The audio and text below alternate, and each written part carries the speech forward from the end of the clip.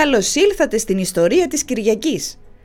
Το σημερινό μας επεισόδιο θα έλεγα ότι είναι τρισυπόστατο, αφού ασχολούμαστε με τη μεγαλύτερη στρατιωτική επιχείρηση του Δευτέρου Παγκοσμίου Πολέμου, την περίφημη D-Day, όπως λένε οι Αμερικανοί και οι Βρετανοί, οι σύμμαχοι εν πάση περιπτώσει, την απόβαση στην Νορμανδία που λέμε εμείς, ή αν προτιμάτε την απόβαση Ποσειδών, που ήταν και το επιχειρησιακό της όνομα. Παράλληλα όμως ασχολούμαστε με μια ταινία οσκαρική. Προφανώς ήδη έχετε καταλάβει ότι μιλάμε για τη διάσωση του στρατιώτη Ράιαν και την αληθινή ιστορία που ενέπνευσε το χαρακτήρα και το σενάριο του επικού αυτού φιλμ του Σπίλμπεργκ. Καταρχάς να σας πω ότι η διάσωση του στρατιώτη Ράιαν είναι μια από τις πιο αγαπημένες μου ταινίες. Και τότε το 1998 που είχε βγει στους κινηματογράφους την είχα δει 5-6 φορές. Πληροφοριακά να σας πω ότι αυτή τη στιγμή μπορείτε να τη δείτε στο Netflix. Όπως επίσης να σας θυμίσω ότι είναι ένα επικό φιλμ, όχι μόνο λόγω του πολεμικού θέματος που πραγματεύεται, αλλά και λόγω της διάρκειας. Κρατά σχεδόν 3 ώρες και ασφαλώς δεν είναι για παιδιά. Αν είστε από εκείνους που δεν αντέχουν τη ρεαλιστική ομότητα του πεδίου της μάχης, θα πρότεινα να μην τη δείτε. Ειδικά εκείνα τα πασίγνωστα 24 πρώτα λεπτά της είναι τόσο ρεαλιστικά, τόσο αποκρουστικά, τόσο βγαλμένα από την κόλαση την ίδια, τόσο ομά που ο θεατής αισθάνεται τη μεταλλική μυρωδιά του αίματος, της σφαγής καλύτερα, σε σημείο ναυτίας. Αλλά για όλα αυτά, για την ταινία του Σπίλμπεργκ θα μιλήσουμε λίγο αργότερα. Ας ξεκινήσουμε όπως πάντα από το ιστορικό πλαίσιο, ώστε στη συνέχεια να συγκρίνουμε και να δούμε κατά πόσο το φιλμ ανταποκρίνεται στην ιστορικότητα του γεγονότος. Ο τόπος λοιπόν της ιστορικής απόβασης είναι φυσικά η Νορμανδία. Αντιλαμβάνεστε βεβαίως ότι μιλάμε για τις βόρειες ακτές της Γαλλίας, η οποία αποτελούσε τμήμα του ομώνυμου μεσαιωνικού δουκάτου. Την εποχή της D-Day δεν είχε υπάρξει ακόμη ο διοικητικός διαχωρισμός της Νορμανδίας σε άνω και κάτω. Οπωσδήποτε όμως μιλάμε για αυτήν την έκταση γης με σημαντικότερες πόλεις τη Ρουέν, τη Χαύρη και την Καν, που είχαν τη δική τους ιδιαίτερη σημασία στις πολεμικές επιχειρήσεις μετά την απόβαση. Μια που μιλάμε λοιπόν για την Νορμανδία, ας πούμε κάπου εδώ και κάτι άσχετο έτσι με το θέμα μας. Την επίζηλο αυτή περιοχή της Νορμανδίας διεκδικούσαν και οι Γάλλοι και οι Βρετανοί την εποχή της φεουδαρχίας. Και πότε την έπαιρναν οι μεν και πότε την έπαιρναν οι δε. Η σπουδαία λοιπόν αυτή περιοχή επανακατακτήθηκε για τους Γάλλους από την Ιωάννα της Λορένης. Κλείνει η παρένθεση ιστορική. Ας αφήσουμε τώρα το μεσαίωνα στην ησυχία του και ας επιστρέψουμε εμείς στον 20ο αιώνα. Η απόβαση που λέτε στην Νορμανδία ξεκίνησε το ξημέρωμα της 6ης Ιουνίου 1944. Είχαμε προσφάτως και τα συναπαντήματα δηλαδή. Μιλάμε βέβαια για μια Γαλλία κατεχόμενη από τους Ναζί, έτσι. Και η D-Day υπήρξε ένας καθοριστικός σταθμός που οδήγησε στη θριαμβευτική είσοδο του στρατηγού Ντε Γκόλ στο Παρίσι στις 25 Αυγούστου 1944. Στις αρχές του έτους εκείνου, όταν οι σύμμαχοι αποφάσισαν τη θηριώδη αυτή στρατιωτική επιχείρηση, είχαν ήδη καταγάγει σημαντικές νίκες στο Ανατολικό μέτωπο και φυσικά στην Ιταλία. Είχε έρθει η ώρα λοιπόν για την αποφασιστική μεγαλειώδη μάχη που θα σηματοδοτούσε το τέλος του ολέθρου, το τέλος του Δεύτερου Παγκοσμίου Πολέμου. Μολονότι από άποψη χρόνου οι σύμμαχοι βγήκαν εκτός προγραμματισμού. Η απόβαση στην Νορμανδία έμεινε για πάντα στην ιστορία ως η πλέον κρίσιμη επιχείρηση που καθόρισε την ίδια την έκβαση του πολέμου. Το Γενάρη λοιπόν του 1944 οι σύμμαχοι κατέστρωσαν το μεγαλεπίβολο σχέδιο. Επικυρίαρχος λέμε εμείς, επιχείρηση Overlord είναι ο διεθνής όρος. Ανώτατος διοικητής ήταν φυσικά ο Άιζενχάουερ και η κεντρική ιδέα ήταν να γίνει η εισβολή των συμμάχων με απόβαση στην κατεχόμενη Γαλλία, ώστε αφενός να χαλαρώσει η πίεση στο ανατολικό μέτωπο και οι Ναζί να εξασθενήσουν σε σημείο τέτοιο ώστε να καταρρεύσουν. Στο πλαίσιο λοιπόν του επικυριάρχου υπήρξε το εξής σκεπτικό. Αν η απόβαση πετύχαινε και οι σύμμαχοι έπαιρναν τη Γαλλία, τότε θα μπορούσαν τα συμμαχικά στρατεύματα να προελάσουν ανατολικά και να φτάσουν, μαντέψτε, μέχρι το Βερολίνο. Bonjour, λέει Χίτλερ, comment ça va? Ναι. Η D-Day λοιπόν ήταν μέρος του συνολικού σχεδίου του επικυριάρχου και ήταν το σημείο 0, η αφετηρία του παράτολμου και αποφασιστικού αυτού σχεδίου. Το πρόβλημα βεβαίως ήταν ότι οι Γερμανοί κρατούσαν πάρα πολύ καλά τις γαλλικές ακτές. Είχαν στήσει πολυβολία, είχαν ναρκοθετήσει τις παραλίες και είχαν ενισχύσει την άμυνά τους με τέτοιο τρόπο ώστε η οποιαδήποτε απόπειρα απόβασης να αντιμετωπιστεί άμεσα. Φανταστείτε τώρα εσείς μια τεράστια αμμώδη παραλία, η οποία σε πολύ μικρή απόσταση από την ακτή είναι φυσικά οχυρωμένη με βράχια και υψώματα. Πάνω σε αυτά τα βράχια και τα υψώματα έχουν στηθεί πολυβολητές. Οι στρατιώτες δηλαδή που θα έκαναν την απόβαση θα ήταν και χαμηλά και πλήρως εκτεθειμένοι στα πυρά του εχθρού. Καθαρή αυτοκτονία, έτσι. Έλα όμως που δεν υπήρχε κι άλλος τρόπος. Έτσι πρώτα έπρεπε να γίνει αντιπερισπασμός με διτή σημασία. Να αποδυναμώσει τις δυνάμεις που κρατούσαν τις γαλλικές ακτές και να επιτρέψει στους συμμάχους να περάσουν πίσω από τις γραμμές των Ναζί για να τους εξουδετερώσουν, στο μέτρο του δυνατού φυσικά, ή για να περιορίσουν σημαντικά τις απώλειες από την απόβαση αυτοκτονίας.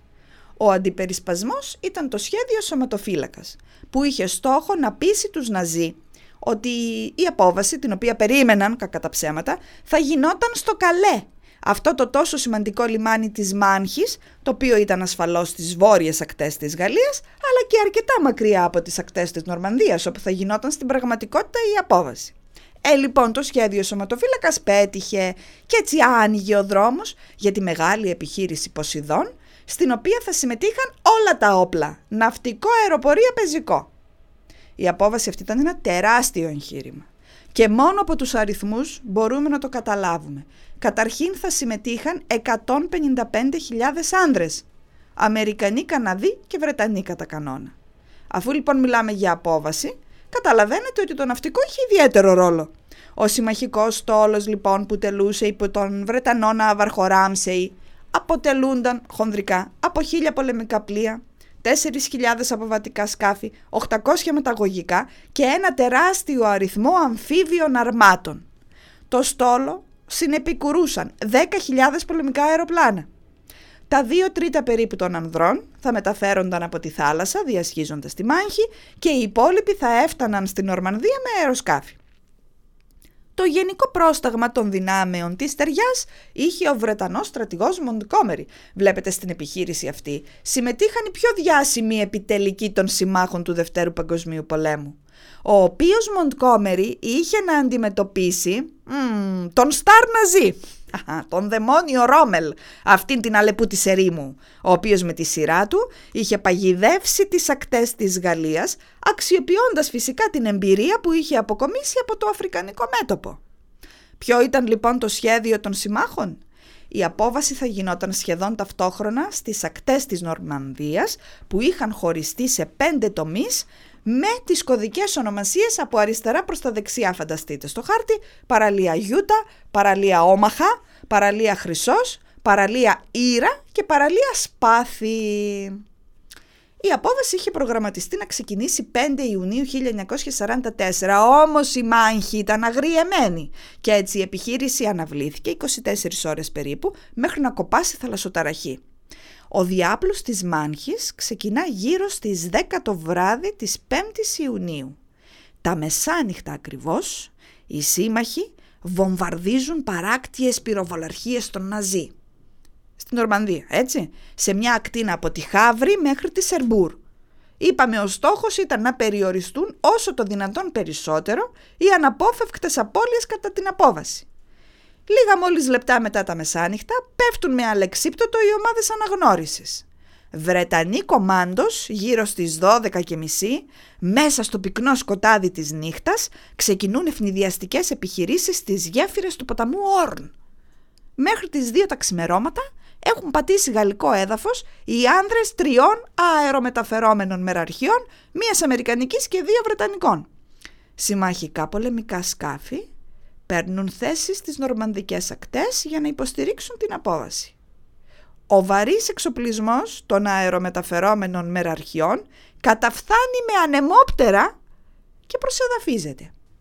Στις 3:25 πια οι Γερμανοί αντιλαμβάνονται, λέει, παρουσία των συμμάχων στις νορμανδικές ακτές και ανασυντάσσονται. Στις 5:30 τα ξημερώματα, τα πολεμικά πλοία των συμμάχων αρχίζουν να βάλουν κατά των παράκτιων γερμανικών οχυρώσεων. Σας θυμίζω ότι αυτά βρίσκονταν σε ύψωμα και είπαμε ότι οι στρατιώτες που θα έκαναν την απόβαση ήταν απολύτως εκτεθειμένοι. Μισή ώρα αργότερα, αμερικανικά βομβαρδιστικά χτυπούν τις θέσεις των Ναζί στους τομείς των 2 πρώτων παραλιών, Γιούτα και Όμαχα. Προφανώς είχαν δώσει ονόματα πόλεων της Αμερικής, έτσι. Στις 6:30 αρχίζει η απόβαση στους 2 πρώτους τομείς από Αμερικανούς στρατιώτες. 1 ώρα αργότερα αρχίζει η απόβαση από τους Βρετανούς στους τομείς Χρυσός και Σπάθη και από τους Καναδούς στον τομέα Ήρα. Η απόβαση στις 4 από τις 5 παραλίες έγινε χωρίς ιδιαίτερα προβλήματα. Όμως, στον τομέα Όμαχα, οι Αμερικανοί συνάντησαν στεναρή αντίσταση από τους Ναζί.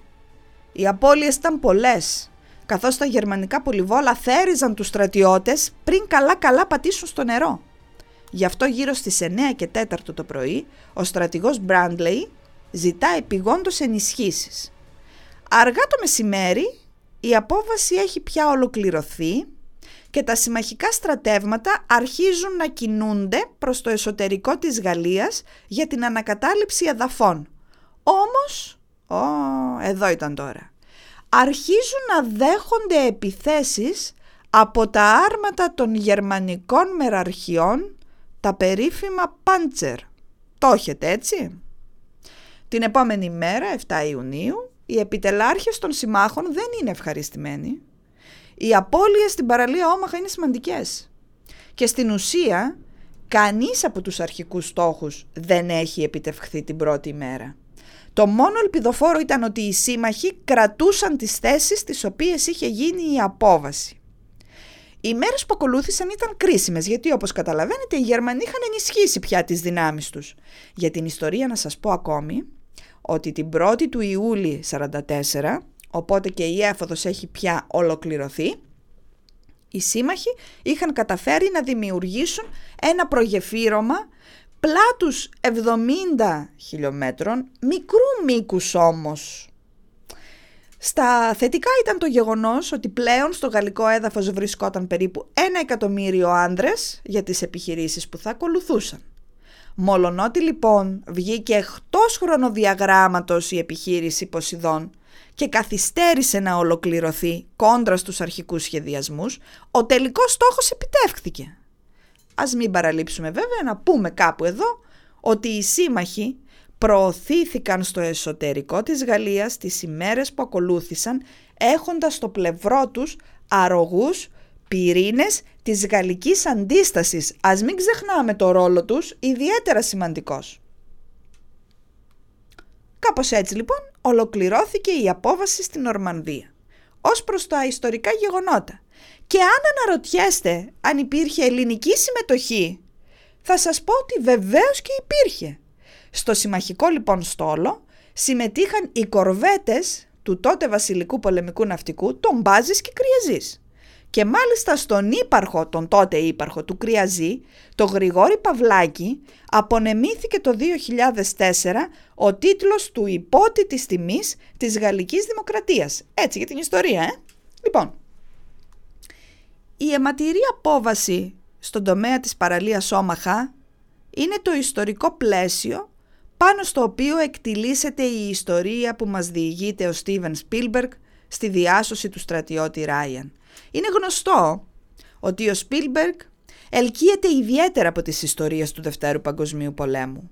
Άλλωστε είναι κάτι που οι συνεφίλ και οι θαυμαστές του το γνωρίζουν πάρα πολύ καλά, γιατί και ο ίδιος το έχει δηλώσει. Σας θυμίζω ότι εκτός από το Όσκαρ σκηνοθεσίας του 1998 για το στρατιώτη Ράιαν, είχε πάρει επίσης Όσκαρ και για την περίφημη λίστα του Σίντλερ που είχε ως θέμα τη διάσωση 1.000 Εβραίων από το Ολοκαύτωμα.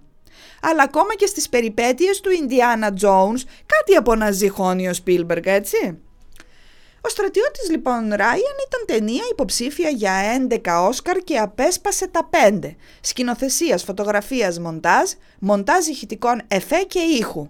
Υποψήφιος για Όσκαρ πρώτου ανδρικού ρόλου ήταν και ο Τόμ Χάνκς, εξαιρετική ερμηνεία του έχω να πω, ο οποίος όμως δυστυχώς δεν κατάφερε να κρατήσει το χρυσό αγαλματίδιο.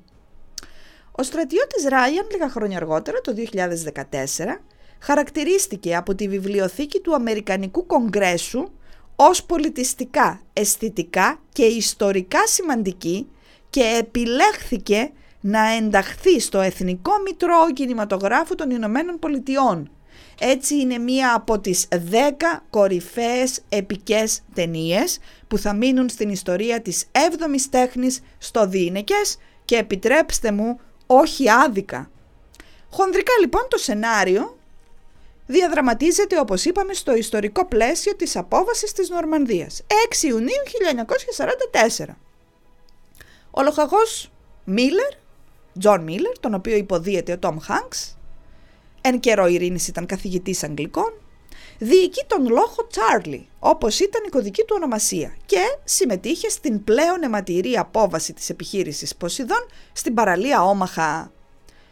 Από τα πρώτα κιόλας λεπτά της ταινίας αντιλαμβανόμαστε ότι ο λοχαγός Μίλερ αντιμετωπίζει κάποιο πρόβλημα υγείας νευρολογικής φύσεως, με τρέμουλο στα χέρια, προσωρινή απώλεια συνείδησης και ακοής, ένα στοιχείο που επανέρχεται ανατακτά διαστήματα και μάλιστα σε κρίσιμες φάσεις της πλοκής, όταν κινδυνεύει η ζωή του δηλαδή.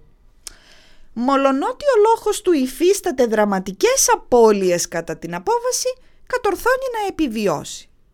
Και ενώ οι στρατιώτες του προσπαθούν να ανασυνταχθούν στις ακτές της Νορμανδίας, πίσω στις Ηνωμένες Πολιτείες ο στρατηγός Μάρσαλ ενημερώνεται ότι υπάρχει μια οικογένεια, η οικογένεια Ράιαν, με 4 αγόρια που συμμετέχουν σε διάφορες επιχειρήσεις του πολέμου.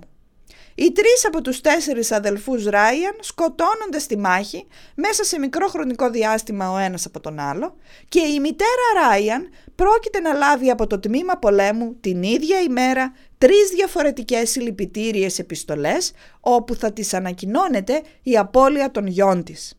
Μοναδικός επιζών ο 4ος γιος, ο Τζέιμς Ράιαν, που υπηρετούσε στο λόχο με την κωδική ονομασία Baker του 506ου Συντάγματος Πεζικού Αλεξιπτωτιστών της 101ης αερομεταφερόμενης μεραρχίας και βρισκόταν κάπου στο εσωτερικό της Νορμανδίας. Τώρα τρεχαγύρευε πού?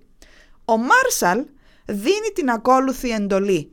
Ο πόλεμος για τον Τζέιμς Ράιαν μόλις τελείωσε. Βρείτε τον και στείλτε τον πίσω στη μάνα του.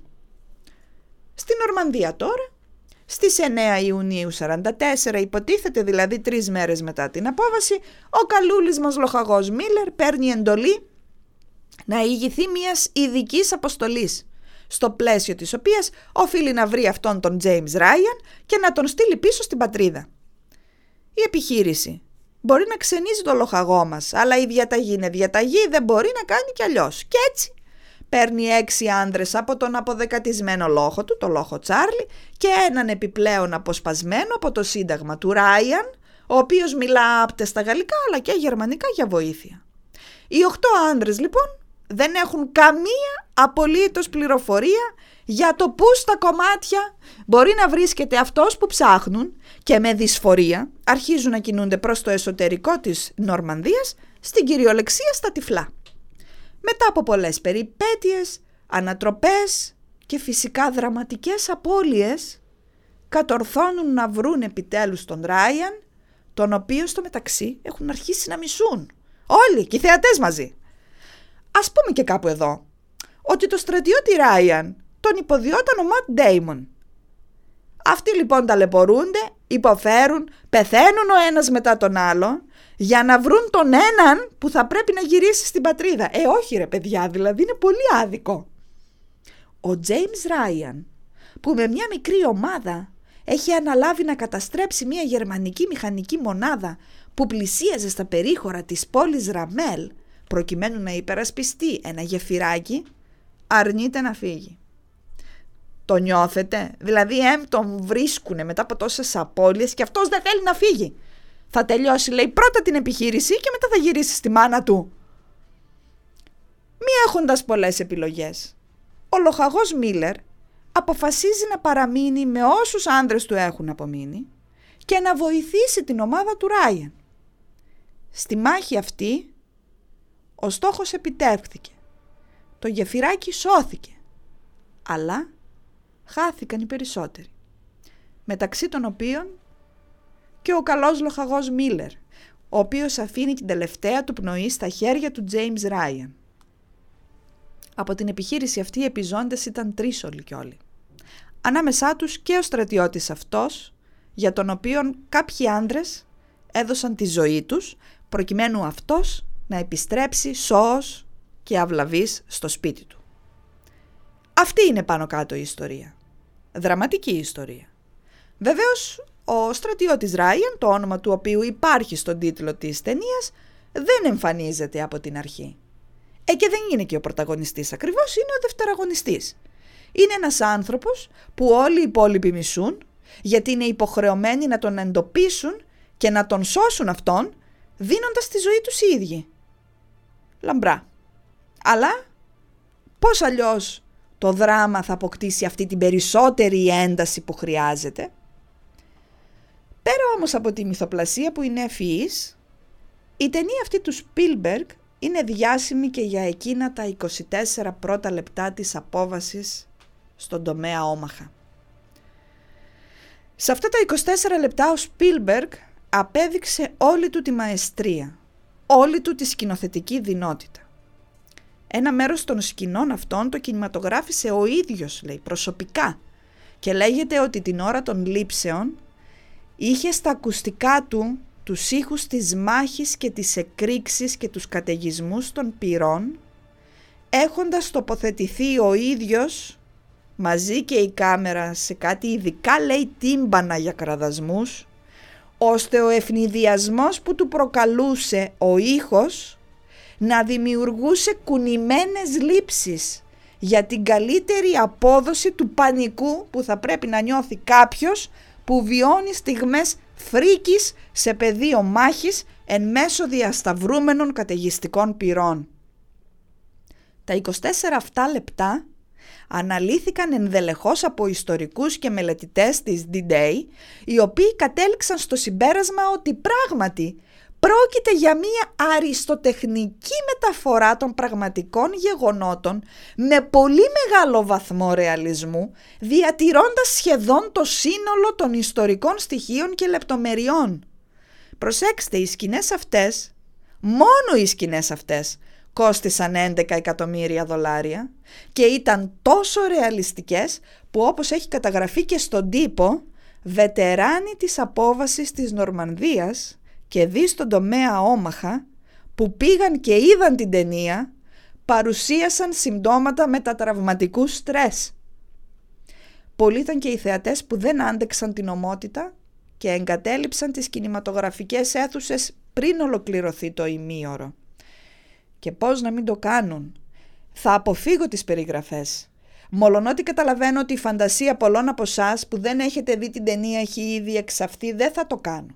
Σε αυτά τα 24 λεπτά αποτυπώνεται απλά ολόκληρη η φρίκη του πολέμου. Τα μόνα που θα σας πω είναι τα εξής. Παραδείγματα, ο ακροτηριασμένος στρατιώτης που τρέχει ξετρελαμένος σε κατάσταση αμόκ στο πεδίο της μάχης, κρατώντας σφιχτά το ακροτηριασμένο μέλος του. Ή όπως ο ετοιμοθάνατος εκείνος στρατιώτης που έχει χτυπηθεί στην κοιλιά με ό,τι αυτό συνεπάγεται και σπαρακτικά φωνάζει τη μάνα του. Ως εδώ όμως. Είπαμε, αν αντέχετε μπορείτε να δείτε την ταινία στο Netflix και αν δεν αντέχετε κάντε skip τα πρώτα 24 λεπτά. Κακώς βέβαια. αλλά λέμε τώρα. Για τα γυρίσματα της σκηνής αυτής χρειάστηκε 1 μήνας. Χρησιμοποιήθηκαν 1.500 κομπάρσι, ανάμεσά τους και 20 άτομα που ήταν αληθινά ακροτηριασμένα και χρησιμοποιήθηκαν για την πιο ρεαλιστική απεικόνιση της μάχης.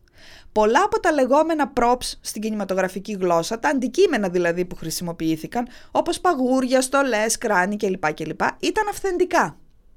Τα ηχητικά εφέ που χρησιμοποιήθηκαν και οι λήψεις από την κάμερα δίνουν στο θεατή την αίσθηση ότι βρίσκεται στο απόκοσμο αυτό πεδίο μάχης, σαν να βλέπει δηλαδή με τα δικά του μάτια όλα όσα εκτιλήσονται στην οθόνη. Στο ακέραιο της ιστορικής πραγματικότητας διατηρήθηκαν και κάποια άλλα επιμέρους στοιχεία της πρώτης αυτής σκηνής, όπως η ναυτία που είχαν οι Αμερικανοί στρατιώτες τις τελευταίες στιγμές πριν από την απόβαση. Η απόγνωση, ο φόβος, οι προσευχές, το σφίξιμο ενός σταυρού στα δάχτυλα αντικατοπτρίζουν εύγλωτα την αγωνία του μελοθάνατου. Μια εξαιρετικά δυνατή σκηνή που θεωρείται ότι στην ιστορία του κινηματογράφου έχει αποδώσει με τον πλέον ρεαλιστικό τρόπο τις μάχες του Δευτέρου Παγκοσμίου Πολέμου. Αξίζει ακόμη να σας πω ότι χρησιμοποιήθηκαν 12 αυθεντικά αποβατικά σκάφη του Δευτέρου Παγκοσμίου Πολέμου, όπως επίσης και κάποια ελάχιστα άρματα. Τα γερμανικά Panzer βέβαια ήταν πειραγμένα, καθώς δεν είχε βρεθεί ούτε ένα αυθεντικό προς αξιοποίηση και προς μεγάλη στεναχώρια του Σπίλμπεργκ, όπως φαντάζομαι. Επίσης χρησιμοποιήθηκαν υποβρύχιες κάμερες για τη σκηνή όπου οι Αμερικανοί στρατιώτες βρίσκουν το θάνατο χτυπημένοι από τα γερμανικά πυρά ενώ βρίσκονται μέσα στη θάλασσα. Μόνο για τη σκηνή αυτή χρησιμοποιήθηκαν περισσότερα από 40 βαρέλια με το κινηματογραφικό εκείνο υγρό που προσομοιάζει στο ανθρώπινο αίμα. Όσο για τις σκηνές κατά τις οποίες ο λοχαγός Μίλερ εφίσταται εκείνο το πρόσκαιρο νευρολογικό σοκ, χρησιμοποιήθηκε αυθεντική μηχανή λήψης και αυθεντικό φιλμ της δεκαετίας του 40.